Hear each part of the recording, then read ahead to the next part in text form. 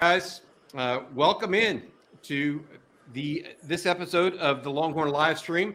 I'm with Jerry Hamilton, who's on his video phone on his phone right now. Video, there he is. Blake Monroe, some of you guys may remember Blake used to write for Inside Texas as well as Hook'em.com. How you doing, Blake? How you doing, Jerry? Doing good. Jerry, you okay there? I'm doing good, man. I'm at the McDonald's All-America game, but I actually am at the girls' game before the guys' game. But I went to the team hotel today and got a good interview with Ron Holland, which is up on Inside Texas. He's going to be a really good ambassador for Texas basketball, Texas sports. So those of you not on Inside Texas, get over there and read that interview. He knows Malik Muhammad, Jonte Cook, Colin Simmons. So it was a pretty good interview with Ron today. Hey, Jerry, a question for you about that. The girls' game. Any Texas girls participating? Madison Booker, number 12 ranked girl in the country. She's out of Mississippi. She's going to bring some needed athleticism to the Texas women's team. Kind of a combo forward that'll play power forward, but athletic enough. She's switching on ball screens. She can switch defensively. So she's going to bring a lot of versatility to Texas. And by the way, the girls going to LSU, all of them are really good. Oh, really? So Kim Mulkey is not going, after moving on from Baylor, is still going her way. Hey, Jerry, what about real quick? And I know you're at that game. So preview Ron Holland for us for tonight, for those of you guys wanting to watch him. Yeah, Ron has made a massive jump from junior to senior year. And look, he's been a five-star prospect all along, but he's now got a perimeter game. He's got confidence shooting the ball. He made 6 threes in a scrimmage a couple days ago, and this is best on best now. LeBron's sitting down here, Bronny James, all these kids are in the game. It's a best on best game, McDonald's game. But he is much more confident, pulling up off the dribble from 3, shooting, catch and shoot from 3, putting the ball on the floor and attacking in straight line drives. He has vastly improved in those areas from junior to senior year. And it's interesting because it's been a disrupted season at Duncanville. But he said that actually helped him today because he got to put in time, a lot of time on the court with his Duncanville coaches and put in just a lot of time working on his game. And he is a vastly improved player. He's 6'6.5". He's not as big as he's listed. He's not 6'8". But he's 6'6.5". He's got a pro future. He's got an NBA future. It'll be interesting to see if it's 2 years or 1 year. I kind of lean to 2, but we'll see. Hey, Jerry, and want to ask you this question real quick. How good is Ron Holland? Compare him to another incoming freshman as far as the level of impact you think he will make. Yeah, I think that's a great question. I think you got to go back to maybe, and I'm not saying he's going to be this good, but, your Tristan Thompson level guys. I think Ron's got a chance to be a double-figure scorer next year because he's going to be playing with experienced guards. And different than Dylan Mitchell, he's got more of a perimeter game, and he's not coming into a team with Timmy Allen already on it, which I think really impacted Dylan Mitchell not really having as much opportunity offensively. I think Ron's going to have opportunity offensively, and he's going to defend. He's going to fight for rebounds. But I think you're looking at a guy who could average 10 points, 11 points, maybe 6 rebounds a game. But what's really going to help him make an impact, Bobby Blake, is, look, he doesn't come from a losing program. He comes from a winning program with demands on the defensive end. And I think that's going to help him greatly as a freshman. Because so many of these kids, they don't play a lot of defense in high school. And that's the first thing they have to learn is to drop their butt, bend their knees, and defend. He's already been doing that for 3 years at Duncanville, 4 years in that program. I think that's going to put him ahead of the curve. Got it. All right, Jerry, we're going to let you go. We appreciate you, bud. You have a good one the rest of the way. Enjoy the game. Give us a report on Ron Holland tomorrow for the site, okay? All right. Thank you, guys. Y'all have a good one. All right. You have a good one, buddy. See you, Jerry. All right. Hey, Blake Monroe joining me here the rest of the way. Blake and I go way back. We've worked together before. Over at Hook'em.com. He's also written for Inside Texas back in the early teens, I think. 2000, that area, 10, yeah, 11, 12, yeah, that area. 2008, 2009. Yeah, there you go. It's been a while. All right, so this is what I want to say about Blake Monroe, guys. Blake is going to be our West Texas guy compared to Justin Wells' East Texas playing. You can already hear the difference in what Blake does. But one of the things I do know about Blake is he's a big-time UT follower, fan, has covered the Longhorns professionally. He's been in private business for a while now, but also continues to do a radio show there. Is it in Comanche, or where is it exactly that you're at nowadays? Yeah, yes, sir. It's in Comanche. So little high school football and coaches shows and things like that. So still on the radio, still sticking with football. There you go. We're going to talk a little bit about Texas football, what Blake wants to know about. Have Blake ask me some questions perhaps, because Blake hasn't been to practice and hasn't done that, but he also follows the Longhorns religiously. And so he's one of those guys that even when he hasn't been working in the business, he's texted me and asked me stuff, and we've talked before. So I think it's a good guy to really have around and talk to. We're also going to be taking y'all's questions tonight, talk a little recruiting action and things like that, as well as Rodney Terry getting the new job and a little bit of a spring practice update from today. The Longhorns back at it on the gridiron. Before we do any of that, though, I want to say thank you to our sponsor, Energy Texas. Energy Texas is by Texans for Texans. When you call Energy Texas, you're calling people from the state of Texas, not back east, not the Philippines or overseas. You're calling people actually in Texas. www.energytexas.com, or give them a call, 855-461-1129, if you have a choice for your energy provider. All right, Blake, let's get it going here. What are your burning questions? We're also going to take questions from fans. I want to mention that as well. But what are some of your burning questions right now as a fan of the Longhorns, someone that's really been keeping up? Yeah, I mean, well, let's start off with just a general one. I mean, Bobby, obviously you've had the viewing windows that you've gotten to go see in person. I mean, you've talked to folks, as we all know. Of course, you've all read the same insider reports that we have over at InsideTexas.com. But, I mean, based on all that and all that you've heard and everything, what would you say the overall pulse of the team is right now? And how exactly does that differ from, where we were a year ago today? That's a good question. I feel like, so there's more talent on the roster again. It's just younger again. And I say that, and I say that with a little reservation. And what I mean by that, there's not some of the maturity that I saw from Bijan and from Roshan. I mean, Jalen Ford's a leader, and he's an adult, mature. Jordan Whittington's mature, but they're not necessarily true alphas like Roshan was, that wore it on his chest. So if I worry about anything in the locker room right now, it's about who is really going to be the leader of the team. Last year, it was really clear in the offseason who the leader of the team was. So that's point one. Talent-wise, I mean, the freshman class is just, I mean, as good as the group of offensive linemen were last year, Blake, and you saw some of them this year. Everywhere you look, it's Jonte Cook and DeAndre Moore. It's Cedric Baxter. It's, Jaden Chapman and Peyton Kirkland looking really good. It's Sadir Mitchell, Anthony Hill, and Leonga Lafau looking good. Malik Muhammad. I mean, it's not my point in this, in saying all of these guys, is that, used to there would be 2 or 3 guys that you say, hey, those are the guys. Right now in this freshman class, it could be 7 or 8. And because of that, I think you're starting this process of just really upping the ante again in Austin. And that's not any different than what happened a year ago when you saw all those guys come in. It's just now there keeps being more of them, and the ante keeps being upped.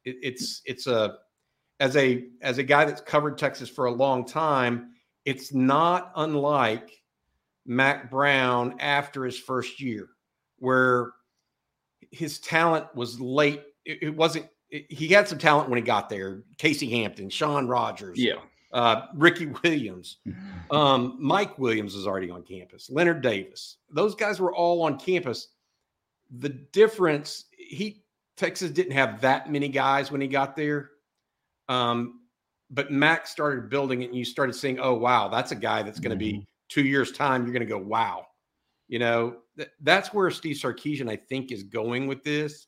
And that's the only thing I can compare it to, because nobody, including Tom Herman, Charlie Strong, recruited as well across the board as Sarkisian has, other than Mac Brown for Texas. Does that make sense? Definitely. Well, I'm gonna put you on the spot just right off the bat here. I mean, last year, we saw Banks come in as a freshman. I mean, we all know what he did. So, you obviously this incoming class is very talented, just as you said. If you had to pick one to make an impact this year, like we saw Banks with last year, not saying it has to be a lineman or whatever, any position, who would you say that person would be with this incoming class? I'd go with Jonte Cook. I feel like it's easier for wide receivers. Mm-hmm. I came close to saying Anthony Hill, but he's got people ahead of him right now, and it's a more nuanced position, I feel like. CJ Baxter, I think that it's possible he's not physically ready in time for August, September. I mean, he's a big guy, but he's still raw, Blake. Yeah. You know what I mean? He hasn't been in that super weight room program like some of these guys like Anthony Hill at Denton Ryan, right?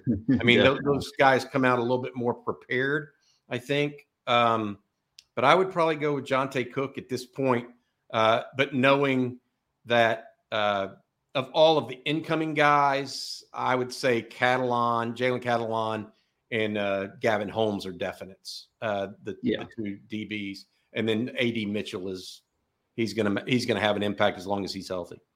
Yeah, and of course, with Mitchell and then Worthy, we'll also be able to take some of the pressure off of Cook as well. So I was kind of surprised by your answer, but the more you explained it, I definitely in agreement with you. Who were you thinking that I would say? I was really thinking Baxter. I thought that, especially with the running back position kind of open the way it is, that he might be one that you'd throw out there. But I like your Cook answer for sure. It definitely makes sense. Yeah, Baxter is extraordinarily talented, so there's no two ways about that.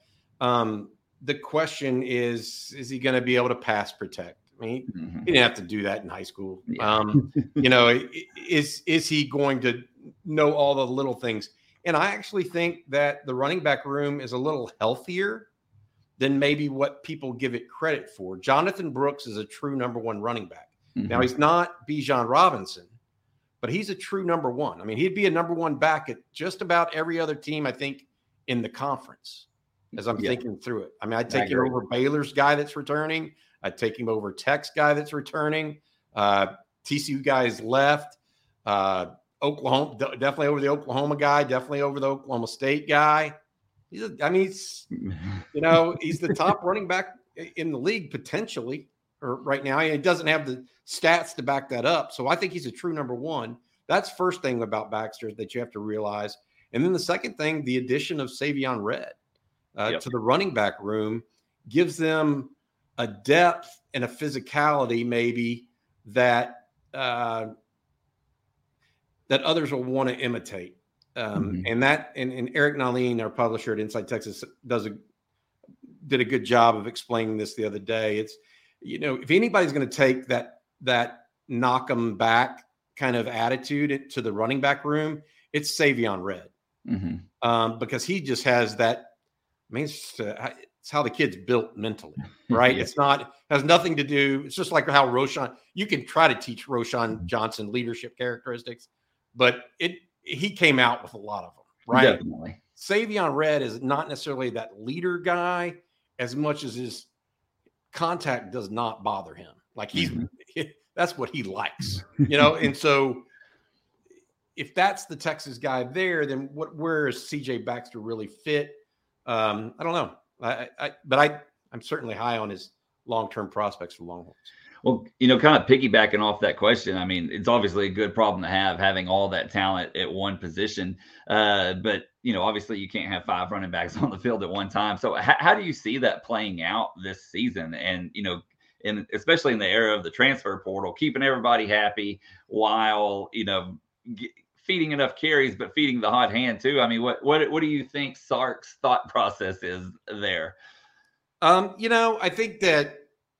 I think he thinks that there's going to be attrition at the spot because Trey Wisner's coming in too in the spring or in the summer, excuse me.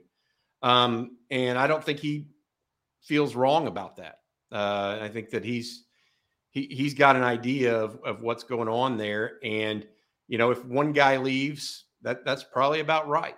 I don't think they're going to go at one point this fall. They were going to look at a running back in the portal because they thought Jaden Blue might transfer. He had told people that he was going to, and then backed away from that, which is great. I mean, he's having a great spring.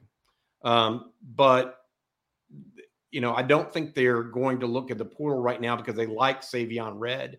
They like CJ Baxter, and they definitely like Keelan Robinson and Jonathan Brooks.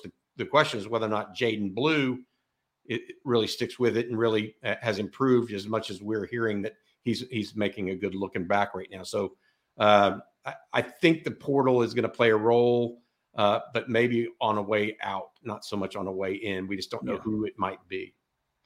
Well, like we talked about, running back, there's a spot up for grab or two. Of course, I think it was Ian Boyd who had the article on Will linebacker on Inside Texas the other day. So I mean, there's some spots or positions rather that are up for grabs. But in your opinion, what do you think is the most important spot up for grabs, and why do you feel that way? When you need mealtime inspiration, it's worth shopping Kroger, where you'll find over 30,000 mouth-watering choices that excite your inner foodie. And no matter what tasty choice you make, you'll enjoy our everyday low prices, plus extra ways to save, like digital coupons worth over $600 each week. You can also save up to $1 off per gallon at the pump with fuel points. More savings and more inspiring flavors make shopping Kroger worth it every time. Kroger, fresh for everyone. Fuel restrictions apply.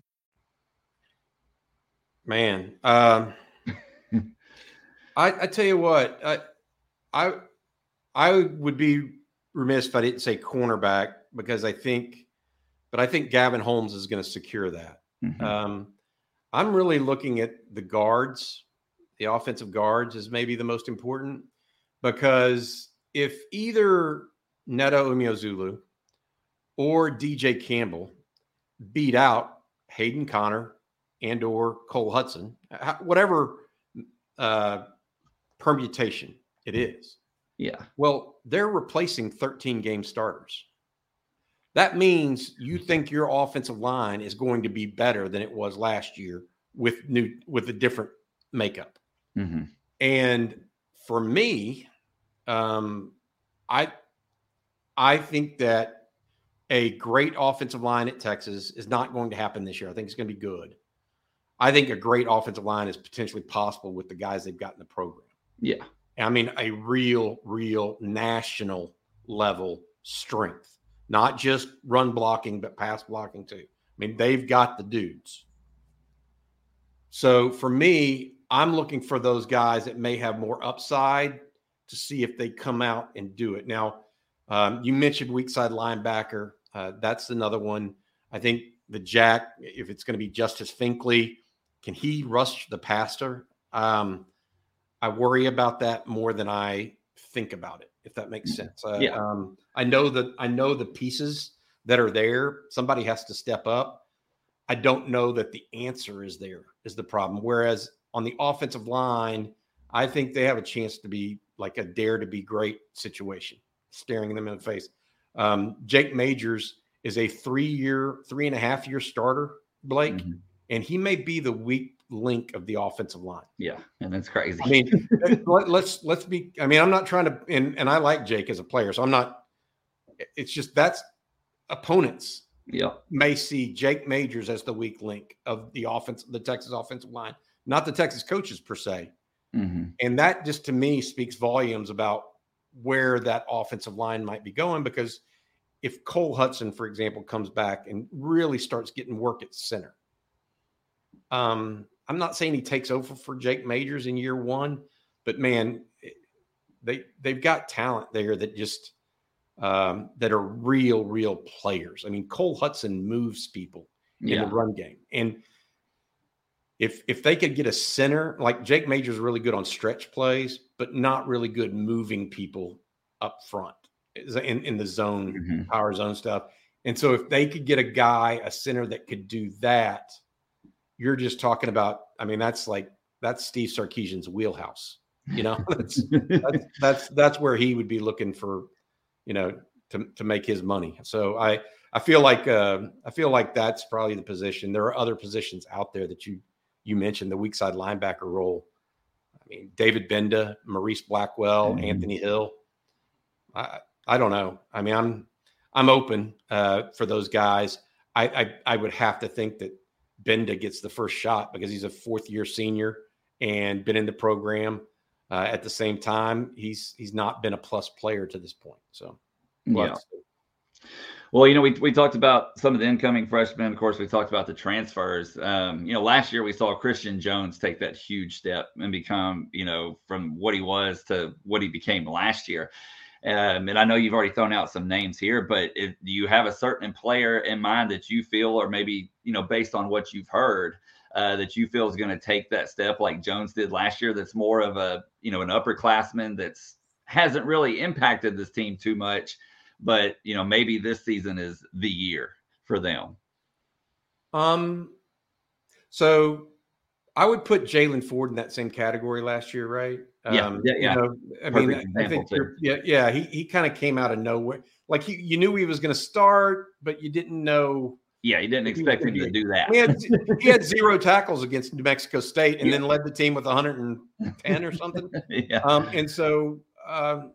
And another guy that had a really good year last year, but it was more quiet, was Bug. They call him Bug, Jaron Thompson. The safety. I could see him with the addition of Catalan becoming a better player. That makes sense. Because as Anthony Cooks was a solid safety this past year. Really laid the wood on some run plays, but was deficient at times in the pass game. Catalan he has the chance to allow Jaron Thompson to be a little more instinctual as a tandem, if that makes sense. And so if I were to point to anybody right now, it may be that. I think everybody is talking already about Alfred Collins and Tavondre Sweat. Alfred Collins has had a great spring, according to inside, not just from people that watch practice, but some sources inside the locker room. So you want to say those guys, but I hesitate there because you kind of expect that out of Sweat. And Collins is a guy that has been all talent the whole way, and you've always expected more. Bug is a little bit different in that he's a guy that's a known quantity that I think still has a little something extra to him, even though he's not the greatest athlete or anything like that. If he just gets paired with the right guy, all of a sudden he's able to freelance a little bit more himself. So that's the one that I think, and plus I think that they're going to be better at corner this year, and that's going to help him. He's not going to have to worry about getting beat deep as much. I don't think so. Those are the ones. I mean, it's a good football. It's a good roster. Steve Sarkisian's done a good job of constructing it, Blake. Well, spring game, a little over 2 weeks away. What I think on the April 15th, if memory serves me correctly. Yep. So, Bobby, for you, what will you be looking at the spring game to make you say, hey, it's going to be a good season? Like, what's something that you want to take away from watching what they do here in a couple of weeks that's going to make you feel better about this fall? Quarterback play has to improve, and so. Look, Quinn Ewers, we all think Quinn Ewers could be a 10 as a quarterback. Definitely. We probably got him as a 4 or a 5 last year. Yeah. Okay. So is he going to be an 8? And now 10, maybe 10 years down the road, though. Yeah. I mean, he's got that much. His talent goes, it goes to 11, actually, right? And so the question is Quinn going to be an 8, a 7, or could he even inch up to be like an 8.5? And as a sophomore, so if I come out of this spring game think, oh man, he's definitely a 7 or an 8 next year, that's a 10-win team for Texas. And then the other piece is just a pass rush, which we won't see much in the spring game. Yeah. But those two elements, they get better quarterback play, better pressure on the passer from the outside. I mean, it's going to be hard finding guys that are better than them, in my opinion, in this conference. But we'll see. I think I'm interested. We're going to try to get together down there so everybody knows about that. We're going to try to get together before the spring game in Austin. It doesn't look like they're going to have any more spring practices, Blake, that are open to the viewing public. Gotcha. Until the spring game. Last year they did it a little bit differently. They had an open practice for all the fans, but in talking to some people behind the scenes, they're not sure they're going to do that this year. So I want to get that news and note out to people as well. Blake, let me ask you something. You read all the articles, you hear all the things. Your perception of the team from a fan's perspective, like where do you think this team should be? Do you think it's competing for the Big 12 championship next year? Is that how kind of you read what we're talking about here? Or is it they're a shoe in for the Big 12 championship? Or is it, they're going to fight to get in? I mean, where do you perceive that to be at? I think the talent level is there for, I want to say shoe in, but then the past decade or more has immediately gives you pause to even say anything's a shoe in anymore. But I'm kind of with you. I mean, I really think it comes down to quarterback play, and, a consistent quarterback play, I guess I should say, good, consistent quarterback play. And I feel like if they do get that, then the sky should be the limit. Of course, there's some other factors that go in there as well. Consistency on defense, consistent pass rush, things like that, that you've also mentioned. But I really do think so much of this upcoming season does hinge on what we get from viewers. And, who knows? Hopefully, I do think that they should, at the very least, compete for the Big 12 title. I mean, like I said, the talent is there pretty much across the board. He's had a couple of recruiting classes now that he can lean on. Transfer portal obviously has been huge with some of the additions. But really, I think it all comes down to quarterback play, just, pretty much like with any team. Yeah, I agree with that. I mean, Kansas State has the quarterback coming back. Kansas State, Texas Tech. Those are the two other teams that have real quarterbacks coming back. Mm-hmm. Oklahoma's different in that they're such a system offense, and they have a real quarterback coming back as well. Let's go to the questions here, Blake, if you'll oblige me. It seems like, from Justin Yarbrough with a super chat, it seems like Colton Vosick, the true freshman, is having a solid spring, Bobby. Do you still see him going inside like an Alfred Collins type position?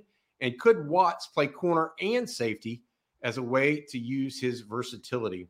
Vosick is definitely only playing outside right now. He's not big enough to go inside. He doesn't have that frame. He's more lanky, angular. He's not quite as angular as Ethan Burke, which is just really, really thin guy. But I think that Vosick long-term stays outside. I think that the issue with Vosick is I think he's a second or third year player because he needs some seasoning physically. Like guy, it takes a while to play college football, right? And so I think he needs some seasoning. As far as Ryan Watts is concerned, he is only working at corner at this time. Terrence Brooks is going to push for that position because I think Gavin Holmes right now is close to locking down the boundary corner, or excuse me, the field corner position. So it could be. I know everybody was saying, "Hey, Ryan Watts had a great year." I'm telling you, they've got some guys back there. Austin Jordan's playing well. Jahdae Barron. I mentioned Catalan, who's still on the shelf a little bit, but Jaron Thompson, Keaton Crawford's back, Michael Taft. They got some guys. You just got to figure out who and all of what that is about. All right, before I get to other questions here, I want to go ahead and say thank you to our sponsor. All right, never mind. I'll say thank you to our sponsor in a second, but they're really important too. Matt Hutchison, our producer, he's what would this is from Longhorn. What would an OL look like with Kelvin Banks, Hayden Connor, Cole Hudson, Cam Williams, Christian Jones as the best for 2023? You're leaving out DJ Campbell. You're leaving out Jake Majors, who has 3.5 years of starting experience. You're leaving out Neto Umeozulu.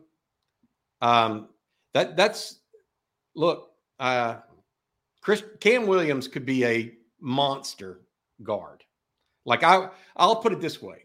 I would rather put him at left guard next to Kelvin Banks and completely own a potential side of the football field. I mean, so I think about that. But they're working him at right guard so that the switch to right tackle, the calls are still the same a little bit, right? A little bit different situation. But my point being,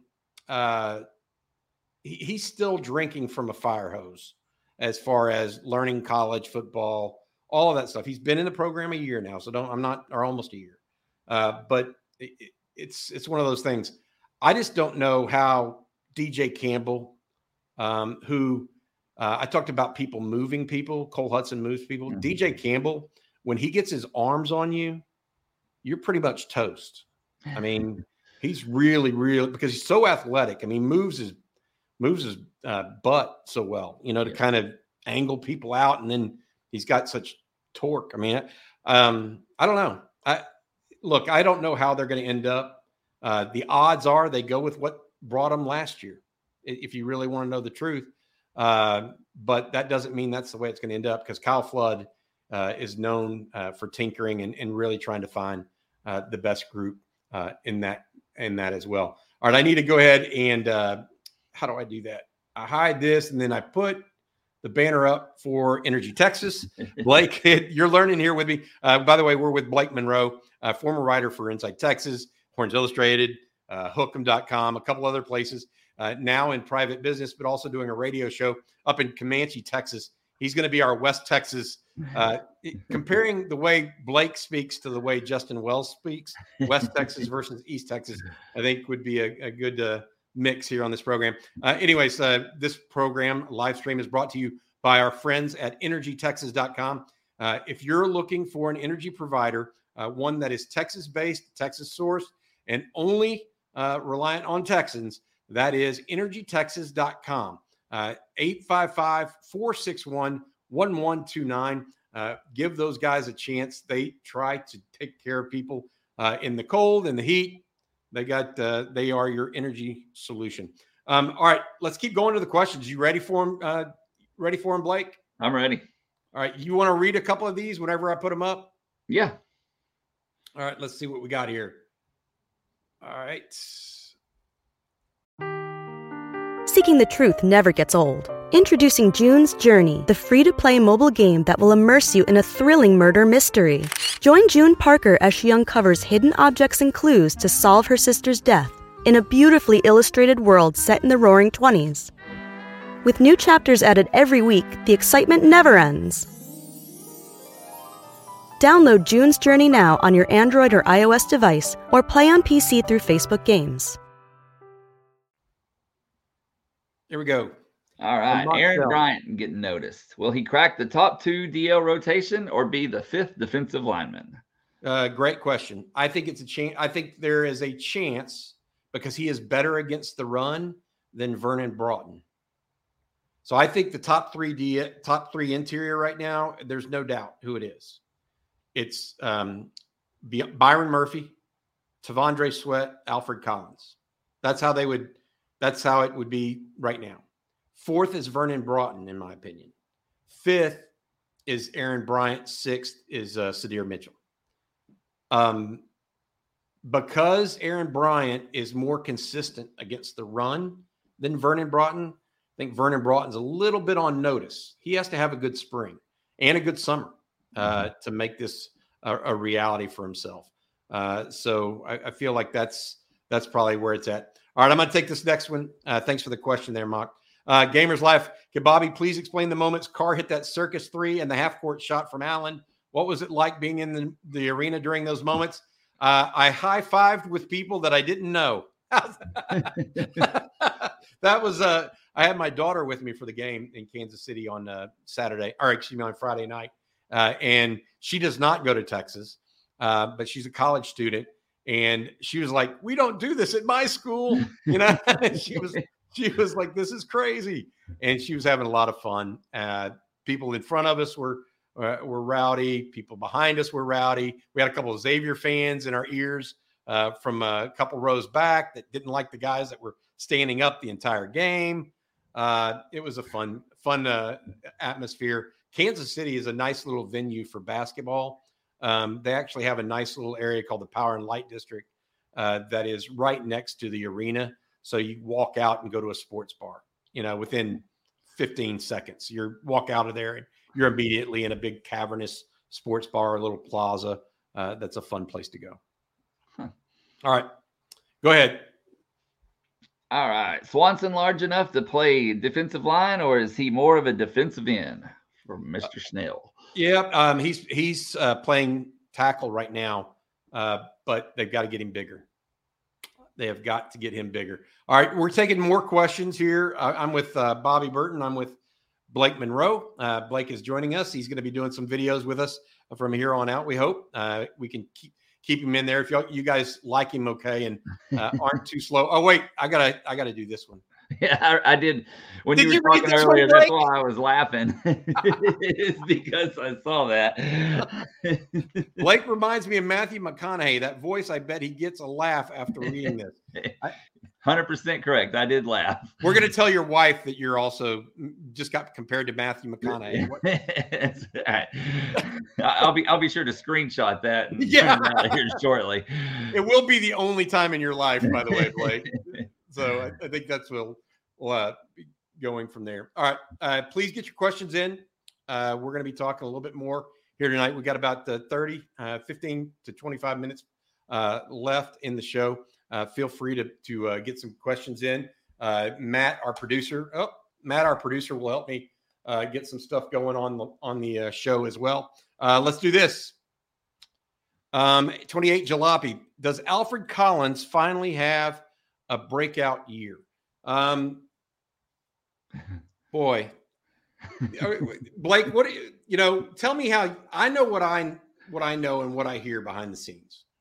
But when you see that question as someone that's not necessarily ingrained in the program, but someone that is from afar, what are your thoughts when you think of Alfred Collins and that situation? Well, obviously he came in high expectations. We've seen flashes of greatness, and then we've seen periods of, not nothing, but just not the level of play you would have expected by some of the hype coming in. So I don't know. I would like to think so, based on some of the stuff that I've read over, at Inside Texas, and have discussed with people. But I would have a hard time saying yes or no to that one. I'm more of a, I guess, in wait and see mode. But it sure seems like if it's if the light's going to come on, the time is now. Yeah, Jerry and Eric call it their contract year. Yep. That's what Alfred Collins is going through. It's his contract year. All right. From inside the building, they are thrilled with the early returns of spring. That's good news. That's what I can say. What does that mean, though? Because they've been thrilled with him at times before. Yeah. Because they first saw him and they're like, oh my God, this guy's potential first round draft pick. And then he didn't play like it. Right. Mm-hmm. And so, be careful of over expectations there, because he's kind of burned you before. Yeah. And so I think they're taking anybody would take that as a, hey, we got to figure this out kind of situation. All right, let's go to Bristol Wilhelm. What's up with Jalen Gilbo? I feel like I never hear about him, and he started as a freshman. How is his recovery going? Is he going to start next year? Possibly. So Gilbo is out for spring because of a knee injury, Blake. And he's not returning, not taking part in workouts, etc. That's one of the reasons why you never hear about him. He did start as a freshman. He showed what Jalen showed, in my opinion, that is very, very rare for a freshman, is very, very strong instincts for football. Like he made a couple plays that some adults don't make, right? Yep. Simply because he understood what was happening behind him and what was happening in front of him. So I'm very high on him as a player, but I don't see him. He played star last year. I don't see him overtaking Jahdae Barron for the starting role there, because Jahdae Barron's not moving. He had a all Big 12 caliber season last year. And so Jalen is going to be a guy that I think is in the rotation. I don't think Jalen's the guy, especially coming off of a knee issue like he had. Yeah, definitely. Do you like? Let me ask you this, Blake. Did you feel a difference? And this is just something I've been thinking about a lot. Did you feel a difference last year when they went in the Alamo Bowl, when they went 3 wides with Quinn Ewers? Or was that just me and Eric and those guys, Paul Wadlington, making a mountain out of a molehill? Did you feel and see a different Quinn Ewers as a fan? Or did you say he's the same guy a little bit? No, I'm in agreement with that. I felt like there was more of maybe a comfortableness level there, for whatever reason that may be. But yeah, I think that there was, you could tell for sure that it just seemed like it kind of fell into place for him, I guess for lack of better terms, mentally or whatever it may be. He just seemed and looked and felt more comfortable with what he was doing. Yeah. I felt like it's like when I was talking about going from a 4 or 5 to a 7 or 8 or whatever in his development process. I felt like that. It's almost like when he had 2 tight ends, he felt he had to be too perfect. Mm-hmm. And when he had 3 wide receivers, he felt like he could sling it a little bit more. Yeah.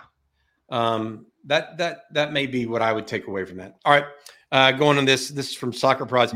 What do y'all think about the refs in the Miami game? Blake, what do you think? Oh man. The first half I thought was pretty good overall. I mean, not too many complaints. The second half, it just, I mean, there was a lot of things that I thought were very questionable. I'm not like usually a blame the refs guy. I got some friends that are refs at different levels. And so like, I get their point of view. And so I try not to be that guy, but I don't think anybody can watch both halves and say one half was ref the same as the next. You know what I mean? Like there was just a lot of questionable things, a lot of things that I personally didn't agree with.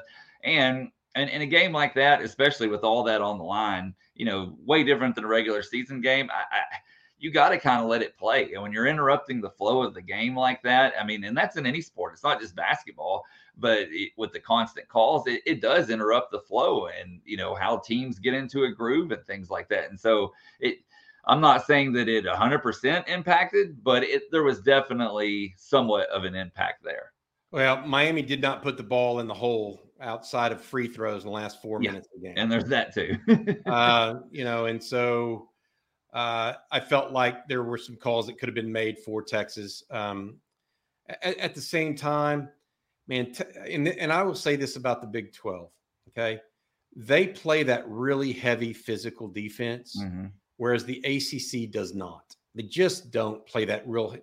And I feel like the NCAA tournament always errs on the sides of those non-physical defenses because it's almost like the refs like to take control of the games and how they're played and the cleanliness of them.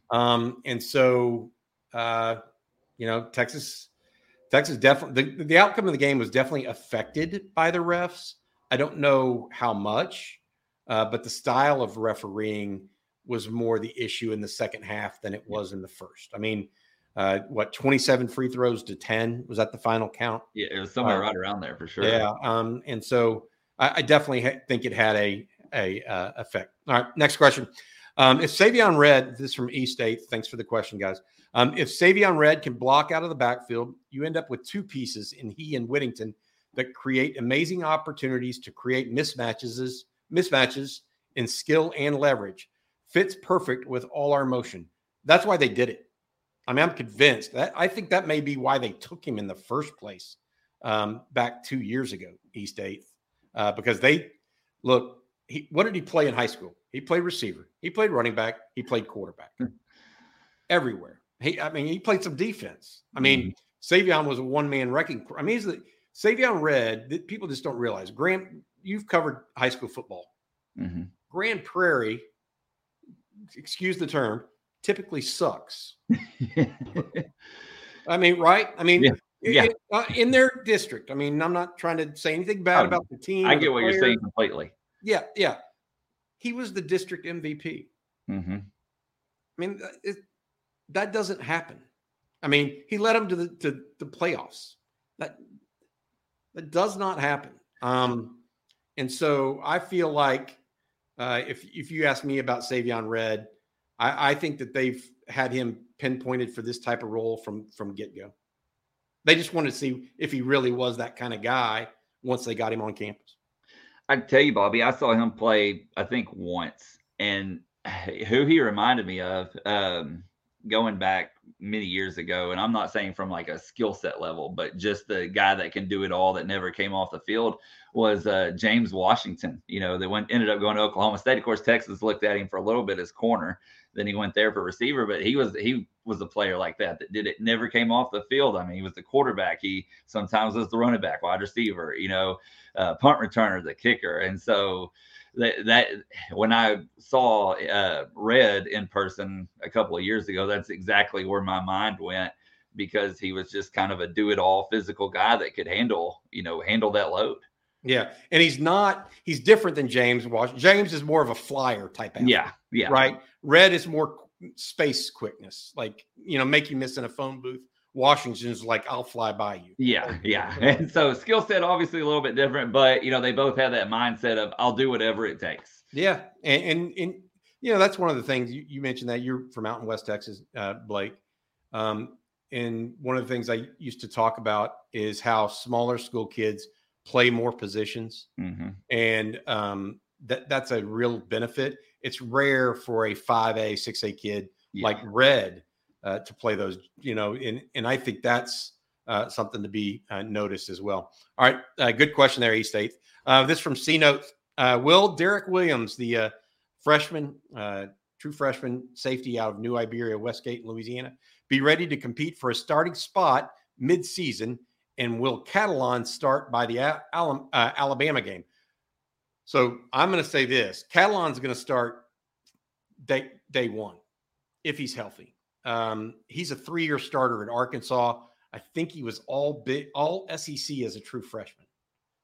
The dude's going to start at Texas if he's available, if the shoulders is healthy and everything. Will Derek Williams be ready to compete for a starting spot? I don't know. Derek Williams, and Jerry mentions this a lot. Michael Griffin and Steve Sarkisian both said Derek Williams has first round potential. They didn't say that. Michael Griffin didn't say that about anybody else in that recruiting class. Steve Sarkisian may have, but what you don't know on all safeties until you really see them play a team that just throws it around the yard with efficiency is how well they play in pass coverage. What are the chinks in their armor, right? Mm-hmm. Can he backpedal fast enough? Is he only good coming down fast? And so until you see him do that, C-Note, I don't know. We've seen some of it in high school football, but nothing like the caliber of quarterbacks on a regular basis and passing schemes like you'll see in college football. And so that's why I've got some questions, I guess, for that one. All right. Next one from Freelance Society. What defense will give Texas the hardest time this season? They should score on everyone. Well, I don't know. I mean, I will say this. The reason that they might be able to score on, I think it'll be Alabama. Yeah, that was going to be my answer. But that's because Alabama has more talent than Texas still, right? Even though they're going to graduate like 3 first-round picks and still be more talented than Texas. I mean, but in conference, I thought Texas Tech gave them problems last year late. With some of the things they did with the false fronts. But I want to say this, with a more experienced offensive line, a lot of those things are taken off the table. And as Texas has more experience on the offensive front this year, Blake, I'm not saying they're going to roll over everybody or any of this stuff. TCU gave them problems. Yeah. And they'll be good again next year. But when you start having more experience along the offensive front and a quarterback with more experience, some of those things, those gimmicks that people do, they wilt away. Stetson Bennett made TCU's defense look like Swiss cheese because it wilted away in front of him. Mm-hmm. And the offensive line wilted it. You know what I mean? Yeah. Definitely. And it wasn't because TCU suddenly had different players on the field. Yeah. And so we'll see. I mean, I think it's a good question. I agree. All right. Blake, you have anything you want to ask? Yeah. We talked about, well, I tell you what, Bobby, before I move on to some of the defensive questions, I want to go back to Quinn Ewers real quick, because I know we talked about him right before we started taking the user questions. And I know y'all kind of touch base on this, at InsideTexas.com with the insider reports and stuff. But what would you say the biggest difference is, from what you've heard and from what you've also seen with your own eyes in Quinn this spring compared to where he was coming into the program last year? Number one thing I noticed first practice was he's lighter on his feet. He looked bouncier, like a bouncier athlete. Mm-hmm. And that means he's taking off-season workouts seriously. Because he's already, people don't know, Quinn Ewers, he go jump and hit his helmet on the crossbar. Yeah. He can do that he's athletic. Now, he's not these NBA athletes, that can dunk their head over the crossbar. But he's still very, very athletic. But he seemed lighter on his feet, maybe lost or reapportioned some weight. Mm-hmm. That made me think he's taking the offseason seriously. That was the number one thing. I literally walked out of there and I called Eric and Jerry and told them, hey, he's a little different. He's slimmed down a little bit. In fact, the two guys that I said that about were him, and then I said it about Barron Sorrell, but not the slimming down part. I was like, I just saw you 3 months ago, dude. You're not supposed to be. Right? It's like I see my kid every 3 months or so from college. She changes, right? Yeah. But the guy that she doesn't change that much, And Barron Sorrell, I'm telling you, he's transformed his body, and it's just been over time, consistency. But that was the number one thing I saw from Quinn Ewers. I saw an athlete looking more like an athlete as opposed to a plodding quarterback, if that makes sense. Definitely. Should help his footwork. Yeah, it really should. Well, kind of switching gears there, going to the defense, overall they played fairly well last season. Do you feel like that success will be repeated, improved, or a drop-off, and why? I think it's going to be a little bit of – I'm not as high. I think there would be a little bit of a drop-off. And I say that because I think Coburn and Ojomo especially, mm-hmm.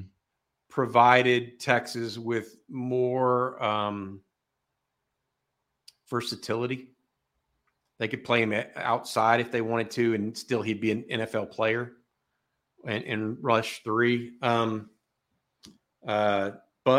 it also DeMarvion Overshown was such a unique player that even though I was one of DeMarvion's harshest critics, behind the scenes, because he got caught in the wash and run support so much. Mm-hmm.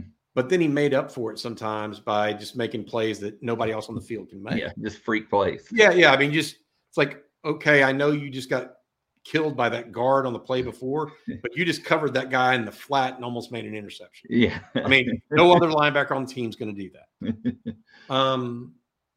And so those two guys, more than even Coburn, and Coburn was a steadying presence on the interior. Even though you're adding Gavin Holmes, you're adding Jalen Catalon, I feel like the defense could take not a step back, but a step sideways. I don't expect them to be a a lot better next year. Right? About the same. I also think that schools, opponents now have a better idea of what Pete Kwiatkowski wants to do on defense. Yep. Because he switched it up quite a bit from year 1 to year 2. And so now they have a full off season to deal with that. We'll see. We'll see. So out of Catalan and Holmes, on the defensive side, who do you feel is going to have, let's say if Catalan, knock on wood, stays healthy all season long, which of those two players has the biggest impact? If they stay healthy, Catalan. That's what I agree too. Yeah, I do say this. I mean, the thing that Gavin Holmes brings that neither Deshaun Jameson nor Ryan Watts brought is he actually has the speed to stick with a guy like Xavier Worthy downfield. Mm-hmm. So what's the guy's name at Kansas State? Julius Brent. Yeah. That's going in the league. Mm-hmm. That kind of guy where he can run downfield and he's big enough, lanky enough to still, he can be the fly in the ointment downfield. And Watts can't cover downfield like that. That's why he's in the boundary in the first place. And Jameson, he got outsized too often. Mm-hmm. When he was behind a step, his arms weren't long enough to really make it up. Whereas Gavin Holmes has long arms. Yeah. But Catalan, I mean, it's like taking Jalen Ford off this defense. I mean, Jalen Ford had 4 or 5 interceptions last year. Yep. Catalan had 5 interceptions as a true freshman. I mean, you may walk into 2 or 3 a year, but 5 is you're doing something right. And so I feel I love both those pickups, by the way. I almost, the only problem with it is I do think that it's possible that Catalan is fool's gold because of the injury. Yes, that'd be my main concern too. Yeah, that's it. All right, let me do one more thing real quick with our sponsor, Energy Texas. Thanks everybody for joining us tonight. We still got a few more questions to go to and discussions, but I want to say thank you to our sponsor, EnergyTexas.com. If you're from Texas and have an opportunity to switch your energy provider, you might want to give EnergyTexas.com a look. They are from Texas, built and born and raised, and are doing it the right way. If you call their customer service center, it's not in the Philippines, it's not back east, it's in Texas. They will give you their lowest rate possible and get you on your way to a better energy experience. Energy Texas, the guys are fighting big power. 855-461-1129. Blake, let me ask you a question here. You have been watching Texas for the last 5 or 6 years as a fan. Before that, you were doing it professionally. Mm-hmm. What do you think from, you've went through the tail end of the Mac Brown era, mm-hmm. saw Charlie Strong, saw Tom Herman. Now you see Steve Sarkisian. What do you see about Steve Sarkisian that you like? And what do you see that you maybe don't like or want to see more of? Well, the one thing that immediately stands out to me, and you really touched base on it at the beginning of this, was the overall recruiting. Now, we saw good recruiting classes with Strong. We saw them, with Herman. With Herman, it was more skill set players, whereas with Sark, it's, across the board. It's not just like, hey, here's a couple of good position groups that are, high 4-star, 5-star talent. He's reeling in like elite talent, pretty much across the board. There's no position that's really just, pushed to the side, I guess. And I feel like we saw that, especially during the Tom Herman era with, offensive line recruiting being a huge one right there. So to me, that stands out as something that bodes well, that sets him up well in the future. As far as dislikes or, something that I think needs more attention, I don't know. That's a tough one. That's something I'd probably have to really sit there and think about. Obviously there's some things, game management, things like that I haven't always agreed with. But then again, that's going to be with any coach. So I don't know. I almost feel like I'd be nitpicking, to say some of the game management stuff. I think wins and losses is a fair critique. Yeah. Obviously you're going to want more wins. But each year he's building on it thus far. I mean, granted, we've only had 2-year sample size. But yeah, I mean, I feel like with Sark, the program is in a much better place than it's been in a long time. And it's healthier. Yeah, across the board, not just saying like the position deal, but just overall, I mean, even going back to the end of the Mac Brown era, like you said, which I was there for 2009, covering them then. It just seems more well-rounded, like whether that's using resources, recruiting, whatever it may be, it seems like he's really leaving no stone unturned. Yeah, he definitely is a guy that's all about talent acquisition. I mean, he really believes you win that way. Question from Ray. Thank you for the super chat. That's really nice of you, man. Question for both of you. Which position group are you most excited about this coming season and why? Appreciate everything y'all do at InsideTexas.com. We thank you too. All right. Go, Blake, you start with that one and you take it. Which one are you most excited about this coming season? Man, really, I think it's wide receiver for me. I mean, who doesn't like a high-flying offense?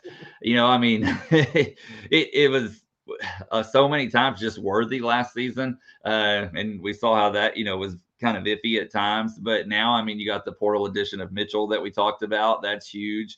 Talking about some of the incoming freshmen. Whittington's back for another year. So, I mean, you kind of got a loaded talent, lots of talent in that room right now. Granted, some of it's unproven as their incoming freshmen, but the pieces are there to really make that thing click if, once again, the quarterback play is there to make it click. But to me, that's like one that I'm really excited about, keeping my eyes on and seeing how exactly that's going to play out, because you have so many versatile playmakers that can do so many different things at that spot. Yeah, I agree. I think they're the sexiest position. The one I'm most excited about, though, is probably the most unsexy, and that's offensive line. I mean, you got 5 starters back. Yep. I mean, and also all you're going to do is improve. I mean, you're not going to get worse. And so if somebody takes, like I said, somebody's job, it's a good thing. I mean, what the heck? I mean, I feel like, that has to be like, and particularly this, I don't think people realize this. Like you mentioned wide receivers, and we've seen the great thing about Steve Sarkisian, he can scheme guys open. Yeah. And that makes those wide receivers even better. Right. But definitely at his base, he wants to beat you down with the run first and then hit you over the top. Right. And for me, it's the offensive line, because I think that has that unit has a chance to carry Texas, not just this year, but a year down the road and even maybe 2. Yeah. I know Kelvin Banks is likely, like Jerry said, he's the most sure 3-year player Texas has had in forever. And that includes Bijan Robinson in some ways, because he's a running back. But Kelvin Banks is probably gone. But still, they have enough in the tank, if they can keep these guys, that it could be a dominant position group for a long period of time. All right, appreciate this. One last question, guys, I think is all we have time for. And I'm going to try to get this done. It's going to be from David Williams, one of my favorite posters on Inside Texas. UT had 2 all Big 12 first-team linebackers last year. To make up for that loss, the weak side defensive end position has to finally improve substantially. I really hope Jamon Tapp's explosiveness off the edge can benefit UT. David, I agree with you. And I think that's, as Blake and I were talking today, and we've talked otherwise, Jamon is a possibility. Ethan Burke is a possibility. Justice Finkley is a possibility. The problem is none of those 3 are ideal today. Finkley is probably the best against the run, but is probably the least effective against the pass. For whatever reason. Tapp is probably the best combo of that, but he's not necessarily super great at either yet. And then you have Burke, who I think is going to be the best pass rusher. But also can get blown off the ball by, some smaller offensive line. I feel like they have to make up for it. They have to find a pass rush somewhere, some way. Maybe it's the portal, but I just don't trust the portal for pass rush talent. All right, Blake, dude, I appreciate you, bud. I don't know. Thank you. It's been a blast. Great. I think the folks probably enjoyed hearing a different voice than just me and Jerry. Jerry joined us, if you missed it, at the very front end. Jerry's at the McDonald's All-American game where Ron Holland is at. He joined us at the very beginning of the program. But that's going to do it for Tuesday night's live stream. Thanks to Energy Texas for their sponsor. Blake Monroe, good first go for you. I'm Bobby Burton. We'll see you tomorrow. I've got Eric Nalin in the morning with State of the program. We'll talk a little bit of spring practice from Tuesday. Thanks.